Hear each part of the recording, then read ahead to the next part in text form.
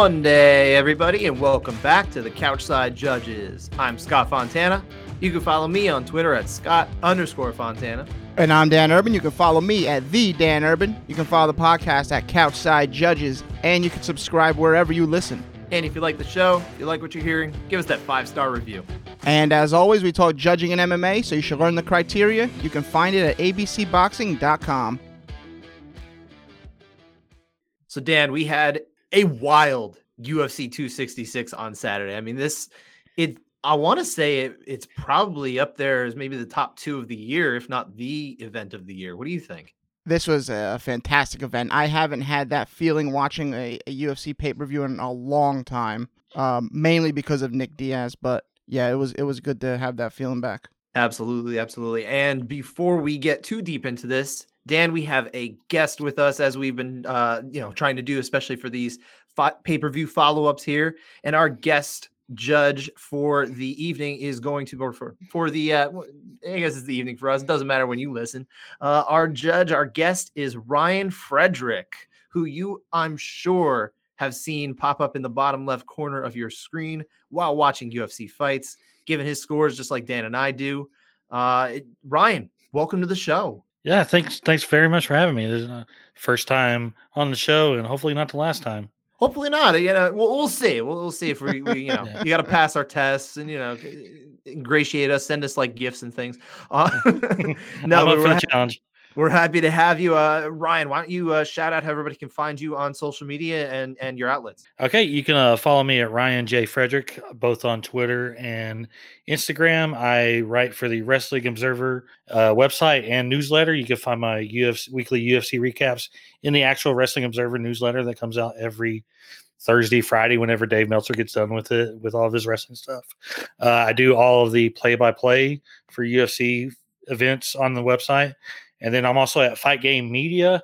It's fightgamemedia.com. I do previews for all the UFC events, and I have a Monday column where I just kind of look at the news and give my thoughts on everything that's happened in the past week of mixed martial arts. We also have a Patreon page at the Fight Game Media where I have a co-host a podcast every Monday night, Tuesday morning called In the Clinch with Paul Fontaine, where we just recap UFC, just kind of just talk like we do on here. We will on here. So just recapping everything. Right on, Ryan, and just because you do work for the Wrestling Observer, have you ever been to Dave Meltzer's terribly messy office before? Because we've seen all the photos. I have not, but next time I'm in the Bay Area, I have been invited over plenty of times. So next time Right I'm in the Bay Area, I'm sure you'll have to watch your step in that room. You know the images I'm talking about, right? They get shared around every so often.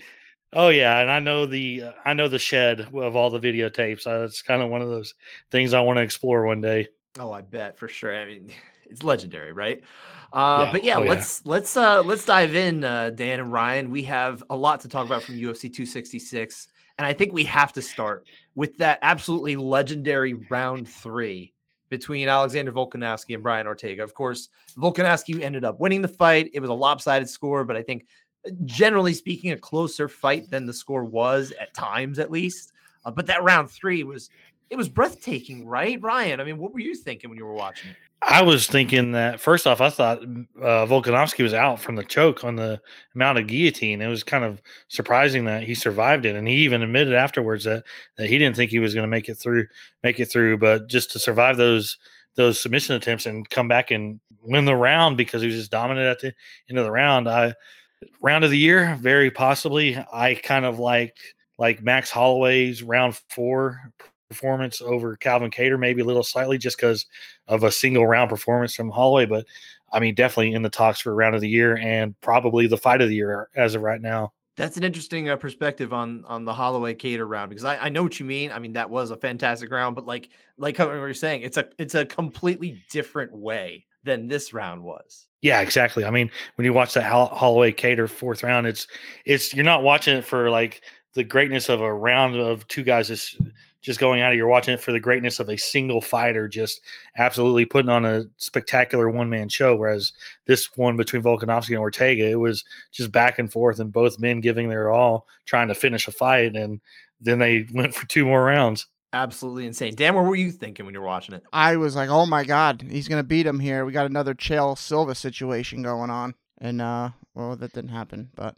yeah. No, it didn't. But I mean, he almost got him twice. His head was turning purple. He's kicking and like not screaming, but gargling, I guess, according to Brian Ortega. You knew he was wild. You knew he was in a bad way when technique went out the window and you just flailing around trying to get as much like movement around and hopefully not having too much pressing on your carotid, right? Yeah, I thought he was going to go to sleep, and then the triangle. I was like, how is he surviving this? I think Ortega probably just was shot.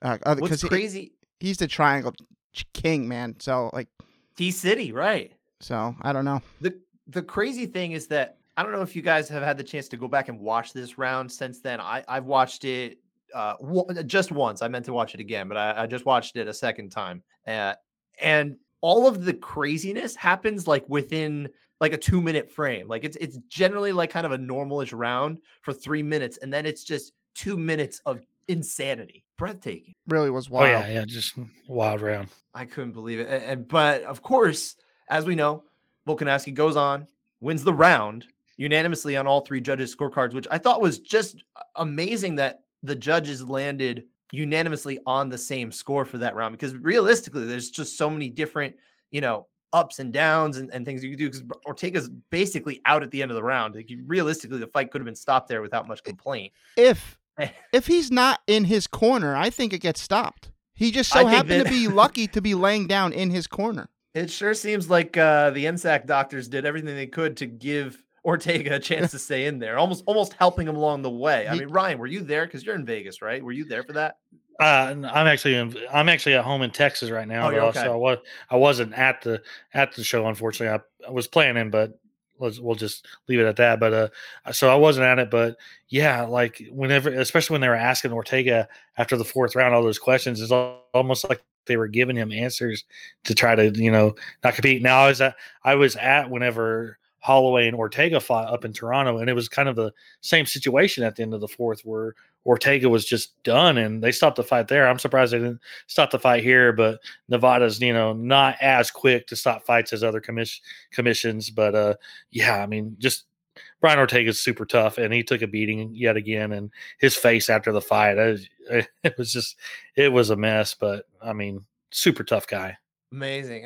And I think this earned a lot of credibility for Volkanovski, because I think there's a lot of people who they would just remember that Holloway fight from last year. And I think this finally erases at least some memory of that, because they're like, hey, this guy is legit too. Just because he was in there in a fight that realistically could have gone either way last year. You may feel one way, you may feel the other.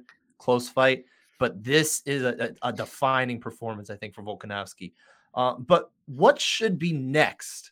Or will be next? I guess there are probably 2 different answers. They could be 2 different answers for the champ here. Where does Volkanovski go? Dan, what do you think? I think the easy answer is winner of Max and Yair in November. Sure. I mean, that's the easy answer. Do you think that's what it could be or what it will be? I think that's what it will be. Okay.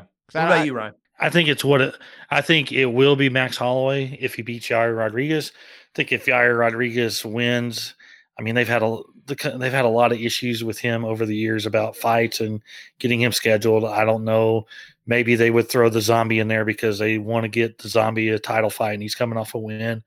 Perhaps maybe Giga Chikadze. I mean, I think Giga probably gives Volkanovski the most interesting fight outside of Holloway right now. So, I mean,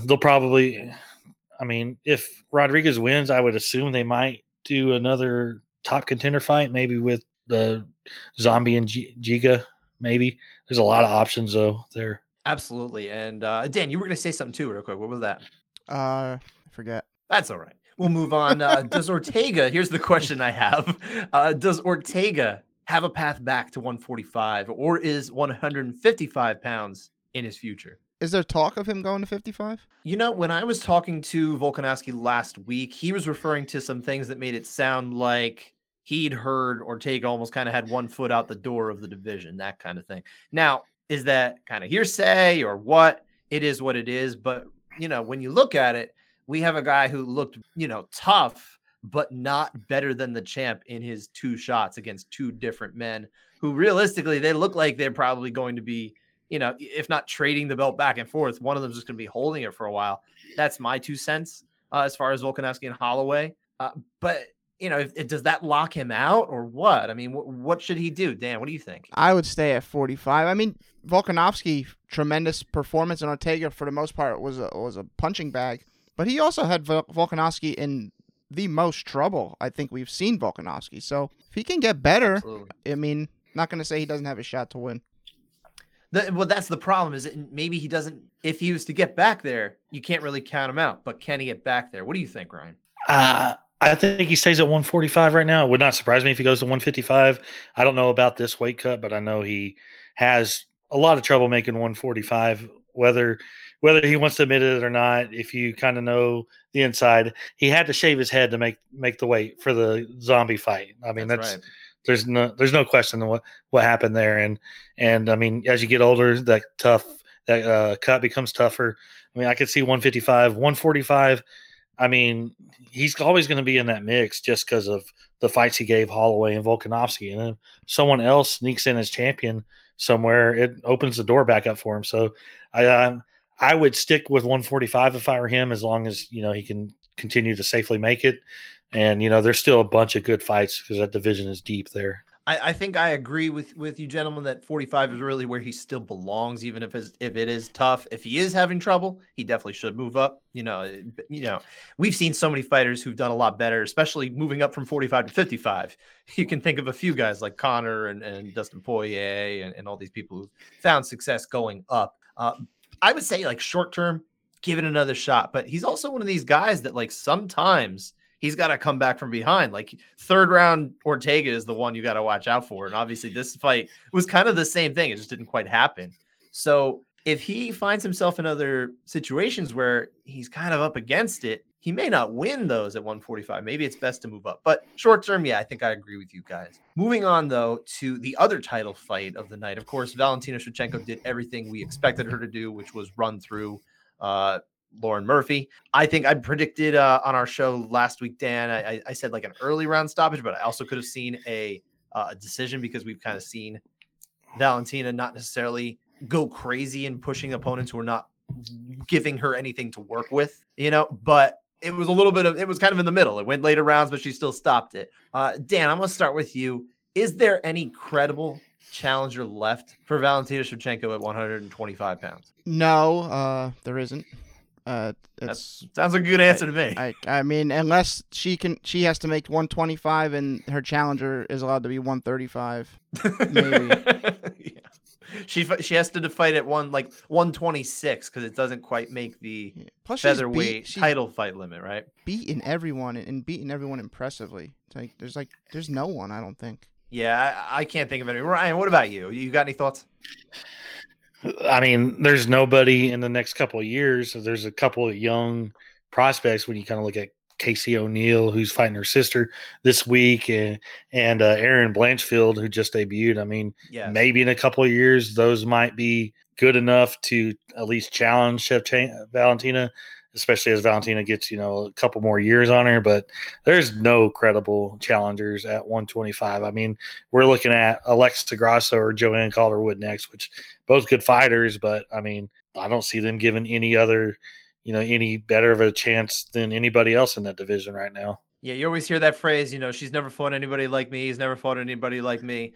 I think it's safe to say that everybody who's left is just about enough like whoever she's beaten before, right?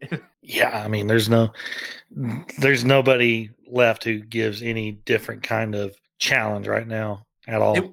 It would be nice to see Calderwood finally get that title shot that's just been like right there for her, and she hasn't quite gotten there. So in that sense, it's almost like giving her chance, kind of like Laura Murphy got her chance. But yeah, I can't see anybody like that having anything other than a passing, a puncher's chance, right? What were you say, Ryan? Actually, the one person, because I just completely remembered, because she was supposed to debut at flyweight this weekend, but maybe Tatiana Suarez, if she can actually start getting back into action and fighting regularly. I mean, she's got the wrestling to probably negate Shevchenko. It's just a matter of, can she match on the feet? But that's probably the most interesting fight Shevchenko will have at 125 within the next couple of years. Yeah, I that's a good name to bring up. I would love to see if she can stay healthy, get in the cage. Even one win realistically, if it was a dominant win over the right opponent, I think you could say if she thinks she's ready for it, they could try to put her in there because I mean, realistically, how much more are we going to get out of her? It seems like she's just kind of snake bit with all these different maladies and stuff, which is terribly unfortunate because she is a true talent, Tatiana Suarez. But it is what it is, right? Before we get into our contested rounds, Dan, I'm going to start with you because Nick Diaz holds a special place in your heart as a mixed martial arts fan. What were your thoughts on Lawler Diaz 2, which of course was a TKO victory by Mr. Lawler? What were your thoughts? I thought he looked good. I don't think he looked Nick, you're saying? Yeah, I thought Nick Diaz looked good. I don't think he looked washed at all. A little slower, I guess. Maybe a little flabbier than he would normally be. A little softer. So, I don't know if flabby was that's really harsh. I thought you liked this guy. Well, that's a different word.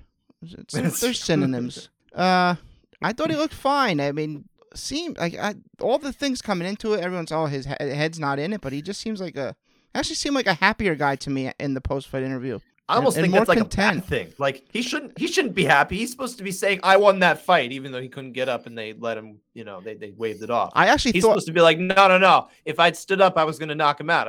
I wasn't ready to do it." Initially, I thought he injured his knee or something and couldn't stand up. That's what it looked like, right? Yeah, that's what I thought happened. But yeah. I mean, great for Robbie Lawler to come back down 2014 and get that stoppage. But yeah, I'm excited to see Diaz again. Maybe Diaz Cowboy. Oh, goodness. It's loser leaves town. Is that what we were talking about? Why not? All right, fair enough. And that would have to be at middleweight too, I would think. Ryan, what were you thinking when we watched that? What does Diaz mean to you, first off? I mean, he's one of my favorite personalities to watch, and it's always a joy to watch him when he was at his peak. At his peak, I tend, outside of a couple people I don't have actually like favorite fighters, I kind of just enjoy everybody, but he's always one of the ones I enjoy. As far as the return, I kind of tempered my expectations for it and really had zero expectations. Yeah, he was slower, but it's 6.5 years off. He's 38. Last time we saw him, he was 32. I mean, the body shots were still effective. He was still knew how to land combinations, coming slower, of course. I kind of buy into the thought that he might have been injured, and that kind of, maybe took his, those guys whenever they're injured, both him and Nathan, they just kind of just act like they don't care during the week. So I kind of buy into that, and looking soft and, the late change in the weight class, I buy into the injury affecting his cardio. He looked like he got a little tired, which is unusual for him. So I noticed some deep breaths. Yeah. But I mean, like I said, I didn't have much expectations, and he actually exceeded it, and the fight exceeded it. And, I don't know what people were expecting, but this is honestly what I expected. So I liked it. He was definitely better than I thought he was going to be. He was slower. It took him a while to look comfortable in there. Like he opened up with that weird jumping kick that was just so I don't know what that was about. There's a great image of him like floating in the air with his back to Lawler. It's just, just a still from the fight video. And it's like, what the hell is going on? I mean, considering everybody expected him to lay down at the start like he did against Anderson Silva, just doing a jumping whatever kick, that was a little different. Yes, absolutely was. But yeah, I mean, you saw obviously after he gets over that initial, maybe slowness, kind of feeling it out. You want to call it ring rust, fine, whatever it was to kind of get back into it. He did look really good. I think probably from like, let's say, 3 minutes left in that round to like the first minute or two of round 2. I think he had like a really good to great 5-minute like period in there. And that was what I would say, taking away from that, if you're a Nick Diaz fan and you want to be optimistic, you look at that and say, this guy can still hang at least with, someone maybe age appropriate or anything like that. I don't want to see him in there. I don't want to see Nick Diaz in there with anybody who's, these up and comers that are going to try and make their name off of him. It would be nice for those fighters, but realistically, I can't see anything like that going very well for Nick at this stage. He's, he's older. Well, Robbie Lawler had a great game plan. He was on top of Diaz. Diaz wants to be the one on top of you. He doesn't like fighting off his back. Lawler never gave him the opportunity to do that. These young guys may not be ready to do that. they may just fall into having to fight off their back foot and get picked apart by Nick Diaz. That is true. I mean, and of course he can play the mind games probably a little bit better with somebody, you know, that he doesn't really know or respect in there the way he probably does Robbie Lawler, right? Oh yeah, for sure. I mean, yeah, Nick, he didn't even taunt him once. I don't think.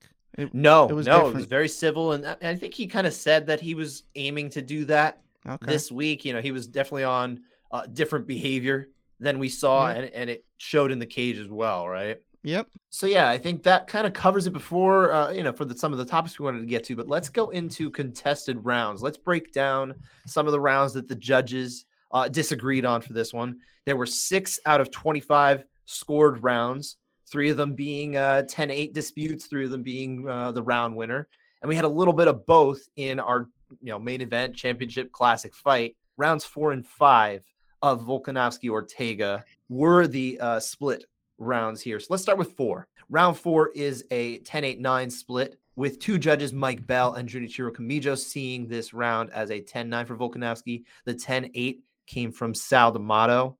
And before we even get into it, I just want to say for everybody that I say this, anytime these guys are working together, this trio, this is the trio that if I was a fighter, I want them to be staffed for my fight because I trust them to be able to come up with the correct winner between the 3 of them the best. But having said that, Dan, what happened in this round?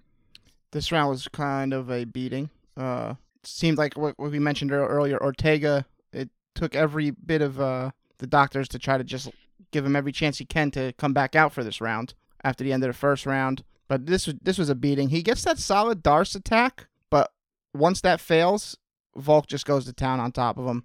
And it wasn't nearly as close as any of the other sub attempts from the previous round. It was, it was there. It was a decent attack, but not quite in the same type of danger. Yeah, it might have been an anaconda. I can't remember which side he had it on, but yeah, it was an okay attack. Wasn't better than the guillotine or triangle in the previous round.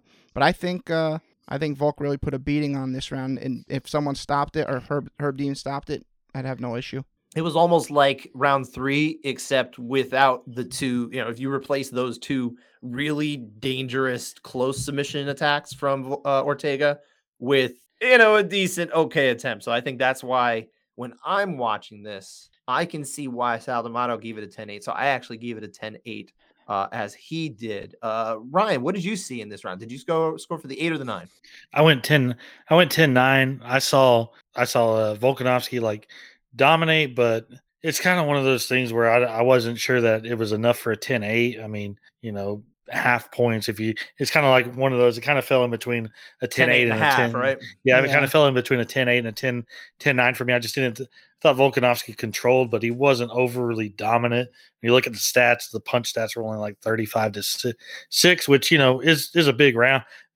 But when you kind of compare it to other rounds, I don't. Either score would have been fine for me. I had a 10-9, but I mean, either score, it's good for me, honestly. The stats can be deceptive, I would say, though, because, as we know, the judges, of course, don't have those stats.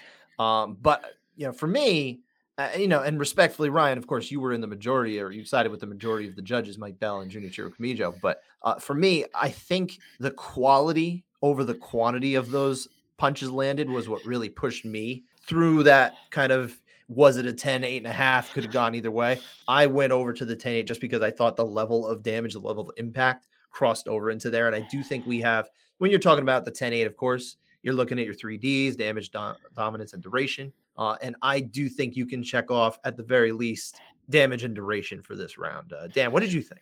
Yeah, I thought the damage was there. I thought Ortega was quite diminished, especially to eating these shots. And I honestly, I didn't think he was going to make it out of the round. So I was at 10-8. Okay. And, it's obviously, I think we can understand why Ryan went that way, along with those other 2 judges who were, of course, in the majority. But I do see it the same way as Sal. So do you, Dan. Dan, what is that when us 2 hosts see it the same way as the lone judge? That's a couch side override. Sorry, Ryan, you don't qualify for the couch side override. You're just a guest. No offense. It's the way it goes. None taken. I'll admit that, whenever I feel like a round's like a 10-8.5, I tend to lean more towards scoring at 10-9 as opposed to 10-8. I know how some people have different philosophies on that. So Sure, of course, and it's tricky too. Before we actually move on, Ryan, have you ever taken like any of the judging courses or spoken with any judges or officials, or even do you read the judging criteria, that kind of thing? I read the judging criteria. I've talked to a couple officials or a couple judges, especially some here in Texas that I know. I kind of I have I have a friend who is in touch with the Nevada Commission who will actually ask me to recommend fights for them to watch to judge. But as far as like taking any courses, I've never taken courses. I basically get my knowledge of having watched MMA since 2001 and just learning over time, what they look for, and just, so that's basically kind of train myself on scoring basically. Right on, right on. Yeah, Dan and I have not taken either, the command course or any of the other courses that are occasionally offered by the other accredited judges, guys like Blake Grice, Rob Hines. We haven't taken those courses, but we've had the pleasure of speaking with a couple of those officials. So that's kind of, I guess, our unofficial training, which does not qualify. But Yeah. Dan, I know, is very much looking forward to the command course whenever possible, right, Dan? One day. Whenever it's offered Yeah. again, right? It's like it's offered like 4 weeks in advance. Well, obviously you were going to go to it last summer before that thing happened. Yeah, that worldwide thing. That world thing. We know about it. We don't need to talk about it. Getting back to Volkanovski Ortega, because round 5 was the other split round in this one, and this was a dispute over who won the round.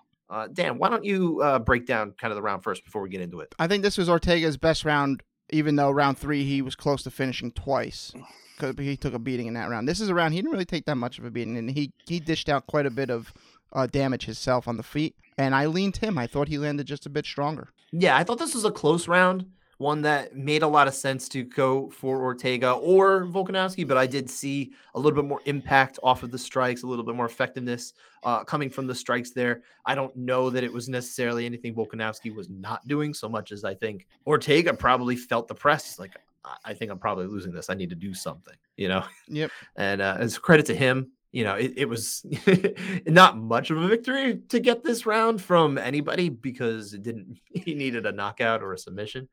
It was what it was. Ryan, what about you? Which way did you go? I went with Ortega. I agree with a lot with both of you. Just seemed to land more damaging shots. Volkanovski might have landed more, but he seemed to be just content with just kind of surviving the 5th, knowing he had the fight won basically already. Just not take any risk. He kind of slowed down a little bit, and Ortega did land some good shots, but never had Volkanovski in trouble. But it was one of those rounds. It could have gone either way, but I think more damaging shots from Ortega won him the round. Yeah, I would agree. We're all unanimous here. But incidentally, we are in the minority when it comes to the judges because only Mike Bell saw this one for Ortega. Sal D'Amato and Junior Chiro Camacho, they saw this for Volkanovski, which gave him a clean sweep of the cards. But because we, as a group now, all 3 of us sided with the out judge here. Dan, what do we got? Another couch side override. Ryan, welcome to the club. You got in on this one, so congratulations. Nice. We'll be sending out our couch side override prizes to the judges whenever we decide that we're going to have prizes. Never going to happen. Sorry. Moving on, though, we have a round in the Lawler-Diaz fight, which, of course, ended in the 3rd. But the first round was the one that was up for debate. We spoke about how, strong, me especially spoke about how strongly Diaz came on in the latter part of this round.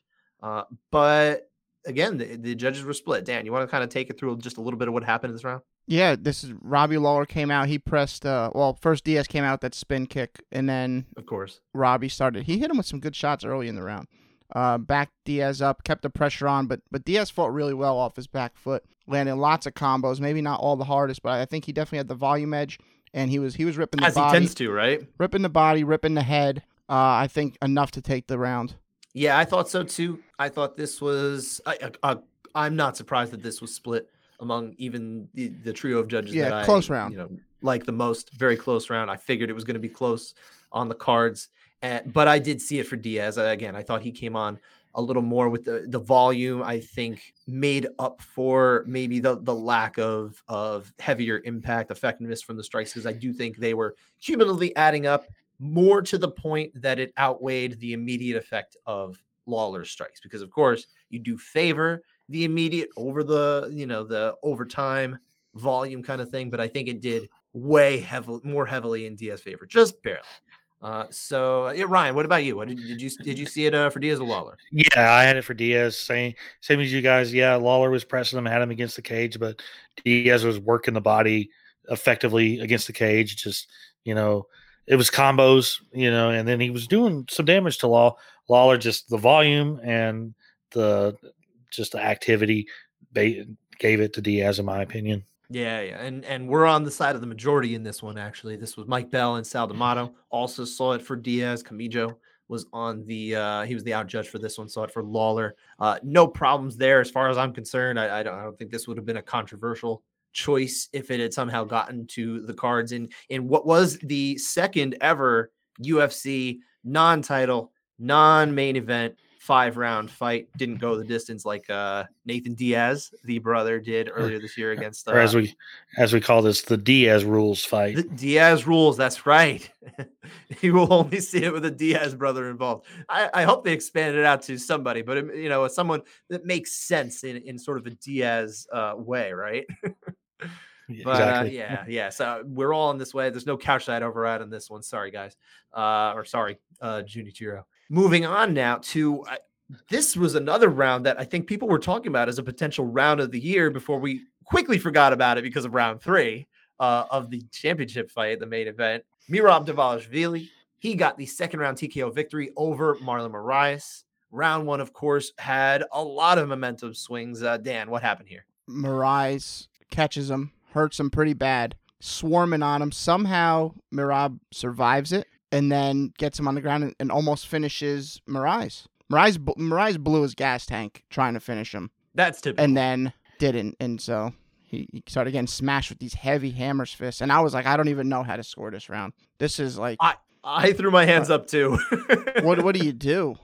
Ultimately, I went with Moraes because I thought he had him hurt worse than Dvalishvili had Moraes hurt. I thought Moraes was maybe a bit more tired than he was hurt. So that's how I kind of went with that. I can see that too. Ryan, what about you? Did you agree with Dan there? Yeah, I scored it for Moraes. Kind of one of those you kind of throw your hands up and you could easily call it a 10-10 round, just basically the way it went. But having to give it to somebody, I thought the fight could have been stopped twice when Moraes was attacking Dvalishvili. There was a point right before Dvalishvili got that takedown where he looked out on his feet, and I thought there was only one time where they could have stopped it for Dvalishvili. So based on the fact that I thought you could have stopped the fight more in the favor for Moraes, gave him the round, but yeah, in the end didn't make a difference. But it was a wild round, and really could have gone either way. And whatever you wanted to score that round, I think was the right call either way. Yeah, for me, it was basically just because it was so wild. I'm like, I'm just thinking in my head, I'm like, I'm going to make what I think happened here. But more than ever, I think I just have to trust the 3 men that are sitting cage side telling us who won the round, because they had a lot more information in what was an absolutely wild round. And I didn't necessarily think about a 10-10 here, because 10-10s, my understanding, judges only apply kind of in rounds where, especially at the amateur level, everyone's just kind of chasing each other and no one's really doing anything, or they're just kind of having a staring contest, or especially in incomplete rounds, like technical decision kind of deals. But for this round, I think you kind of hit the nail on the head in terms of why you should go for Moraes here, Ryan, was just the fact that he did get a little bit closer to that finish. I think in my estimation, I think that's a good barometer for why it goes that way and it's not exactly an even round, right? Yeah, I mean, when you kind of have rounds where both guys nearly finish each other, it's like who came closer, and who probably landed the more damage. And Moraes, in my opinion, landed the more damage. Especially, I mean, Dvalishvili was out on his feet. I mean, if he doesn't get if he doesn't grab a hold while he's stumbling around and get that takedown, it might have ended, a couple moments later. So, I mean, but Moraes, he punched himself out, gassed himself out, and I don't think he was in too much danger, except for maybe there at the end of the first of getting actually finished. But the second round was just obviously it was going to end that round with Dvalishvili just taking him down and destroying him. We always see Moraes fading in these fights. It's really unfortunate because the guy is you can just tell he's loaded with talent, but it seems like his gas tank has gotten even worse as time goes. Maybe it's just because he's getting older. I don't know, but he used to last a little bit longer before this would set in. Now I think we only get 3 or 4 minutes out of him, and that's it. It's very bizarre. But when I looked at who scored the round for Moraes of the judges, it was 2 out of 3. Seeing it from Moraes, we had the 1 go for Dvalishvili. Mike Bell, Junichiro Kamijo, they had it for Moraes. And again, I will say that I think they are in that top 3 group, especially of North American judges, that I would pick there for the fights. No offense to Tony Weeks, who I think is a solid judge, especially when it comes to rounds that are contested on the feet. He did see it for Dvalishvili, and there's no shame in that. But I definitely looked at Bell and Kamijo on the Moraes name, and I'm like, you know what? That feels right. Yeah. Right on. So that was it for that one. We all saw it that way. All 3 on the Moraes train, but again, a lot of trust for the judges here. 2 rounds to go, both of which are a 10-8-9 split. Let's start with the heavyweight second round TKO. Chris Daukaus getting the win over Shamil Abdurakhimov, who we haven't seen fight in what feels like 25 years, but he came back and got the L for his troubles. Dan, what happened in this round that especially led to, I think, his later demise, right? A bit slow start. Yeah. Daukaus kind of got very lulled. Heavyweight start. Daukaus got lulled into it because usually he's kind of we've seen him be fast. I've seen him be fast a bunch of times. But nothing really overly great for Abdurakhimov. Am I saying that right? Abdurakhimov. Oh, I was close. So close. But eventually Daukaus lands that left, and I thought he was out.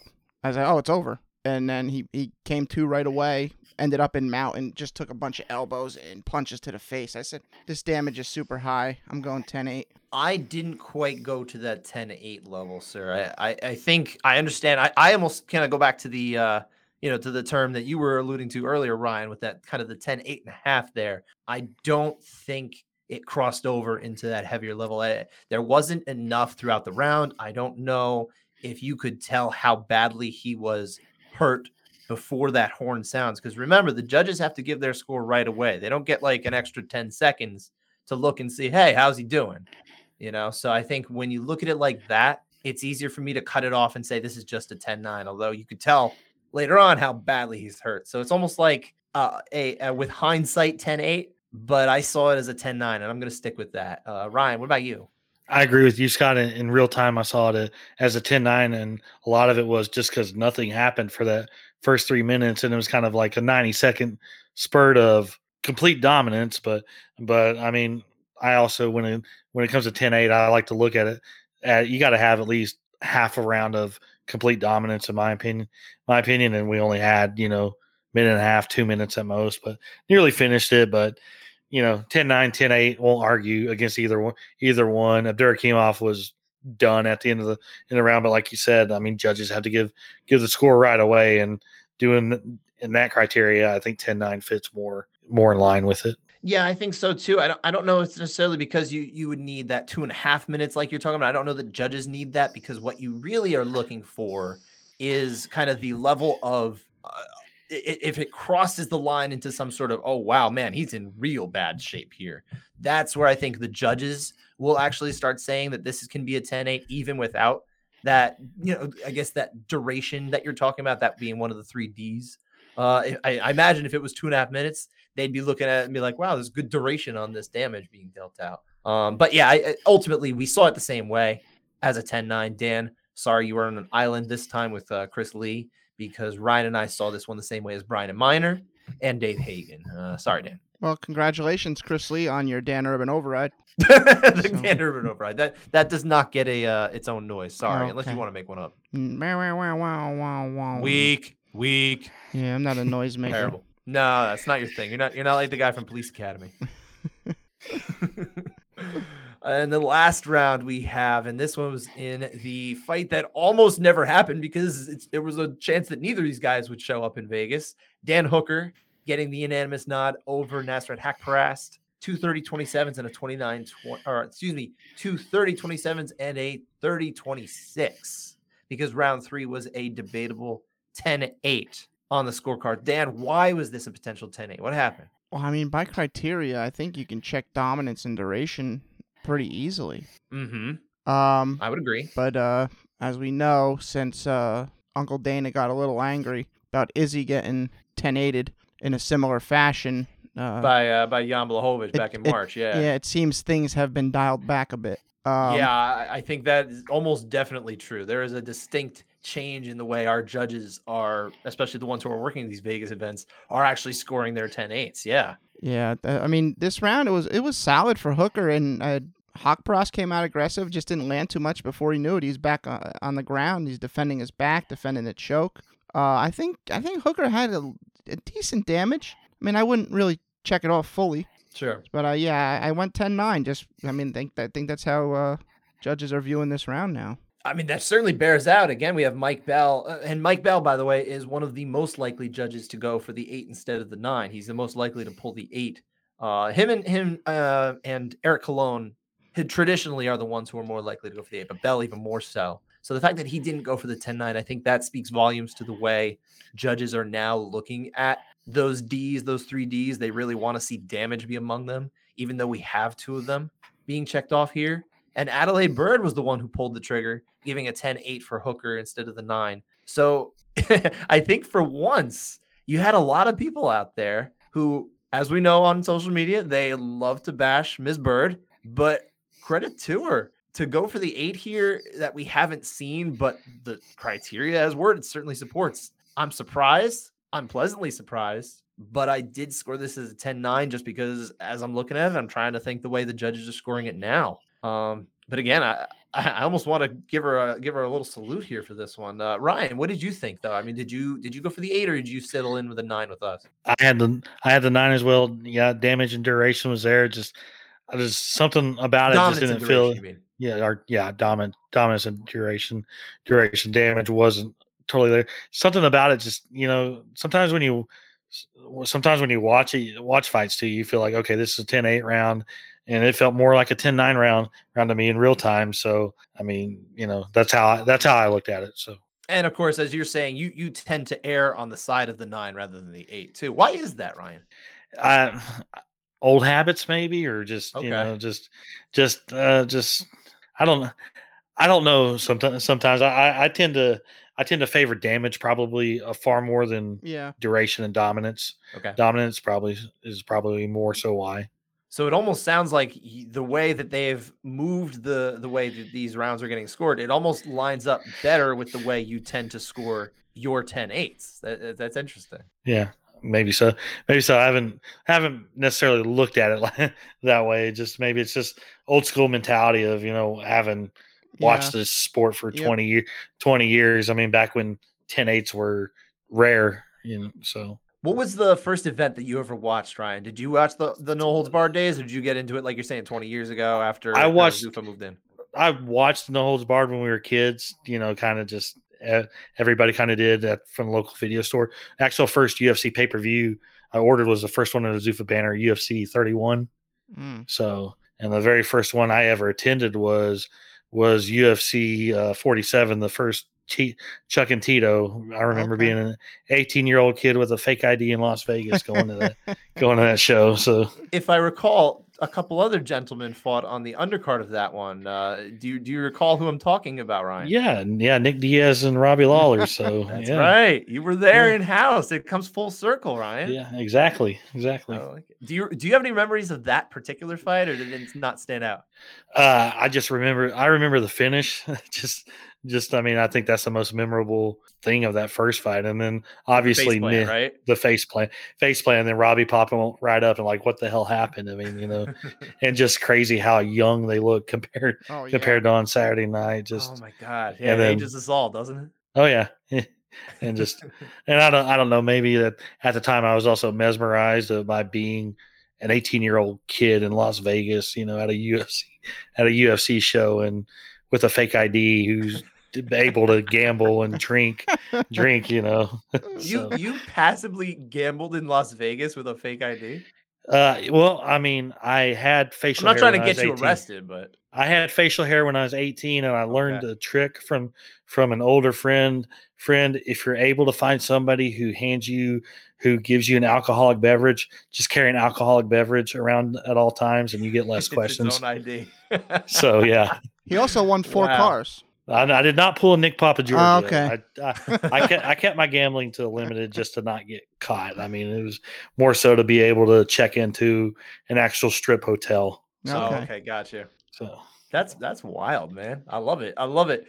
But yeah, that was it for our contested rounds here. I think we had a lot of finishes. We had 8 finishes on this card. Again, as we said at the top of the show, what a wild event as far as what was happening. I mean, we had even the decisions were excellent, but we had, like I said, 8 finishes, 6 by TKO or KO, 2 submissions, 3 fights ended in the first round. Ryan, let's lead off with you. What was your favorite of the finishes? the Chris Dawkins finish, because he basically knocked Abdurakhimov out twice. So Yeah. I mean, when you knock somebody out once and don't quite get it stopped, and then do it again a minute and a half later, and then it was also a combination of his reaction, just doing it in front of fans. He openly talked about how this was the first time he'd fought in front of a crowd in the UFC, and how it was just kind of crazy with all the noise, and he just seemed overjoyed by it. So it was a combination of the finish and just how he soaked it all in. On his birthday, made it no my less. favorite. Yeah, on his birthday too. So yeah, happy belated, Mr. Dawkins. Dan, I know that was also basically your favorite because you're a big Dawkins guy. But you graciously gave that one to Ryan because you slipped up and not wrote it down on our outline first. That's on you. What was your second favorite finish of the evening? My favorite finish was the first Chris Dawkins knockout. Oh, okay. That makes sense. He knocked him out the first time. And then, but no, Merab's wild comeback over Moraes. That I thought that was pretty insane. Oh yeah, I mean it was wonderful. Like that was another, like, it was almost like a classic fight in and of itself. We had like 2 classic fights kind of on here, right? Yeah, you can put this one's definitely making the Baba O'Reilly montage. Merab and so. Yeah, Moraes. Sure, parts of it. So man, I haven't been to a live event in now. It's been just about 2 years. I'm planning on, and I actually got to put in my credential request for 268 in New York. We're up in New York, Ryan, I'm in Jersey, but it's close enough. So yeah, I'm looking forward to that. I can't wait to get back in and see one of those things, see the Baba O'Reilly tape. For me, my favorite finish was the Jalen Turner spiderific rear naked choke against Uros Medic in round 1 to close the early prelims. That was it was just so wild to just watch this fight between 2 guys at 155 that really looked like they were 170 pounds. Jalen Turner actually today posted a picture of him standing on a scale after his fight that his coach requested. He weighed 180.7. So he had put back on 25 pounds. So, of course, he looked huge, right? But getting that win, the rear naked choke the way he did, he's an impressive prospect. And I've had my eye on him for a little while. It also helps that he fights out of Fontana, California.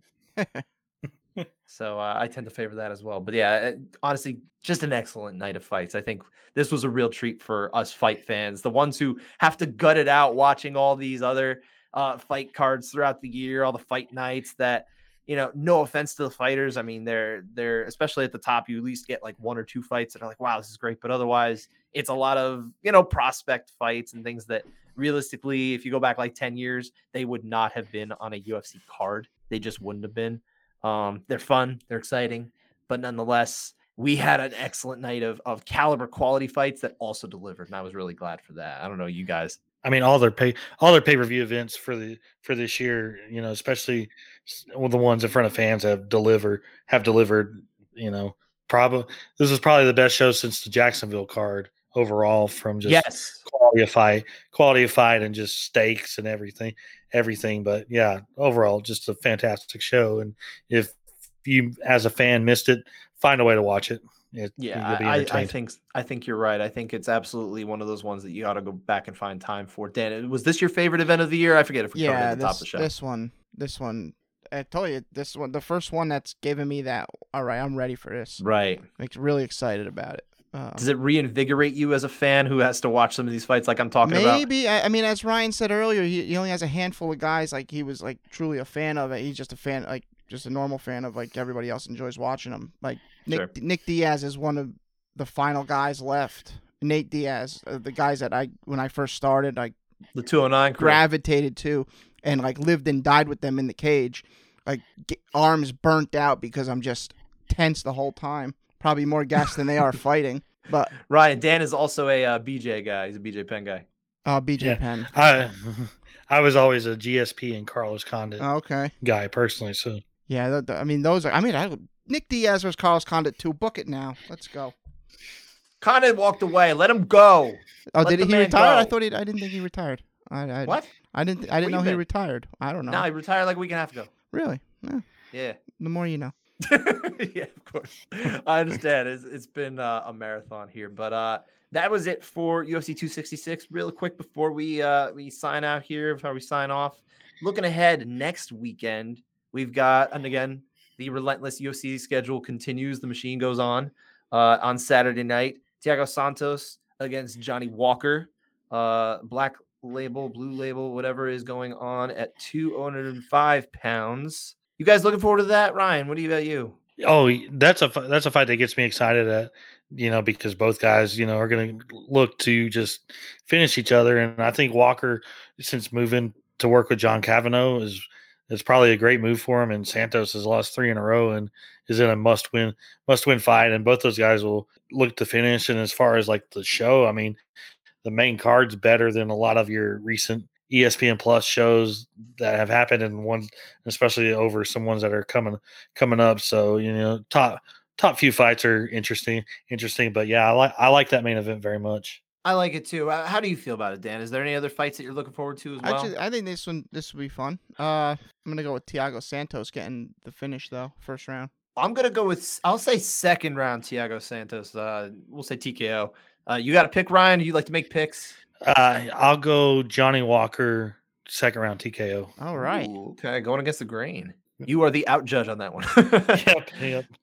But and in addition to UFC, we do have the return of Bellator. They kind of go on this like every other week schedule. Sometimes they get a couple weeks in a row, but typically it's every other week. And this one they're not going against UFC as they did last time. It's a Friday fight card, Bellator 267, as they have now surpassed UFC in their numbered events, but obviously will never surpass the UFC in the number of events that they have put on. This one's in London though. They're going back international again. And we got Douglas Lima against Michael Venom Page at 170 pounds. Dan, I know you're not a big Bellator guy, and I know every time I say you got to watch Bellator, you get really mad at me. I know these two names and all that. You do know these two names. Are you interested in this fight? It's on Friday, so I'll probably watch it. I mean, I got nothing else going on. There's no college football, not as much, right? There's only a few games. Dan's a big college football guy. So yeah, I mean, I think Lima's gonna win. Okay, you got a pick in this one, Ryan? Are you interested in this Bellator card or anything on the undercard? I think Lima's gonna win.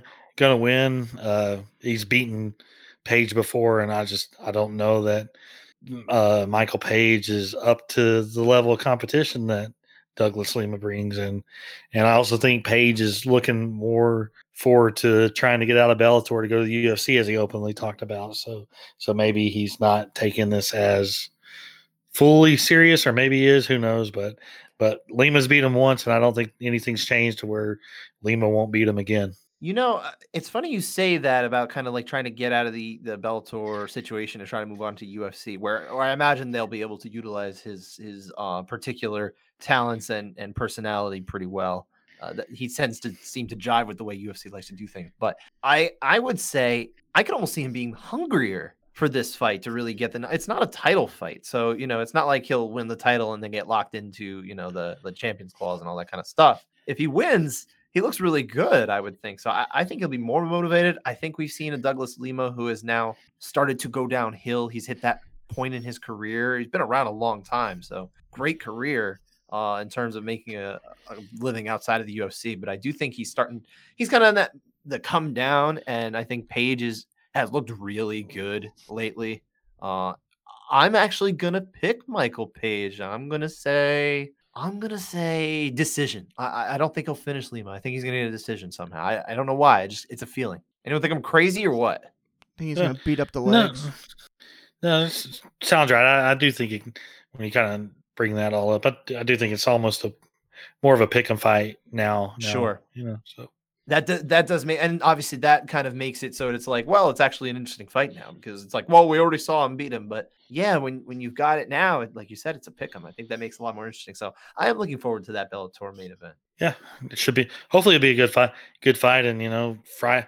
Obviously, with it being in London, if you're at home on Friday afternoon, gives you something to watch on Friday afternoon since they're going to be airing it live. That is true. I do like that aspect of this situation here, and also shout out to the judges in England. Some of the most talented judges, sharpest judges that we have in mixed martial arts, work out of there. We're talking about guys like Ben Cartledge, former guest on our show, David Leatherby. I imagine we might end up seeing Mark Goddard refereeing out there too, which he's one of the best in the business. It's nice to see some of those international judges too, because they don't get seen a lot over here, but I think they're just as sharp as the best that we have over in North America. So you know what? Now that you say it, I'm gonna watch it because for Ben, friend of you're the watching show. for Ben, I'm our watching for Ben. guest. Yeah, how nice of you. Shout out Ben Cartledge. He is one of the best Street Fighter 2 players that you're ever going to find. Period. I'll believe it. And that does it for the show. I want to thank Ryan Frederick one more time for coming on the show. We really appreciate your contributions, Ryan. Yeah, thanks for having me. It was fun time was had by all. Absolutely. Dan, as always, a pleasure. We'll be back again next week to break down what happened in this UFC and maybe a little Bellator, Dan. Yeah, maybe. We'll see you all on Monday. Thanks, everyone. Take Thanks care, again, everybody. Ryan. Take care. Have a great week.